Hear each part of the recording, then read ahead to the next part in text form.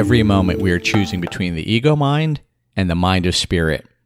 We're not aware of this choice since it occurs outside of consciousness, outside the realm of time and space. But what we are aware of is the effect of this choice.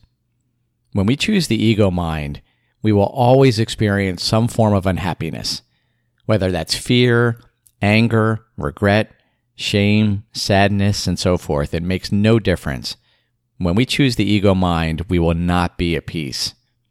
But since we don't realize the source of unhappiness, we mistakenly think that it's caused by what's going on in the world at large, our personal world, or within our body.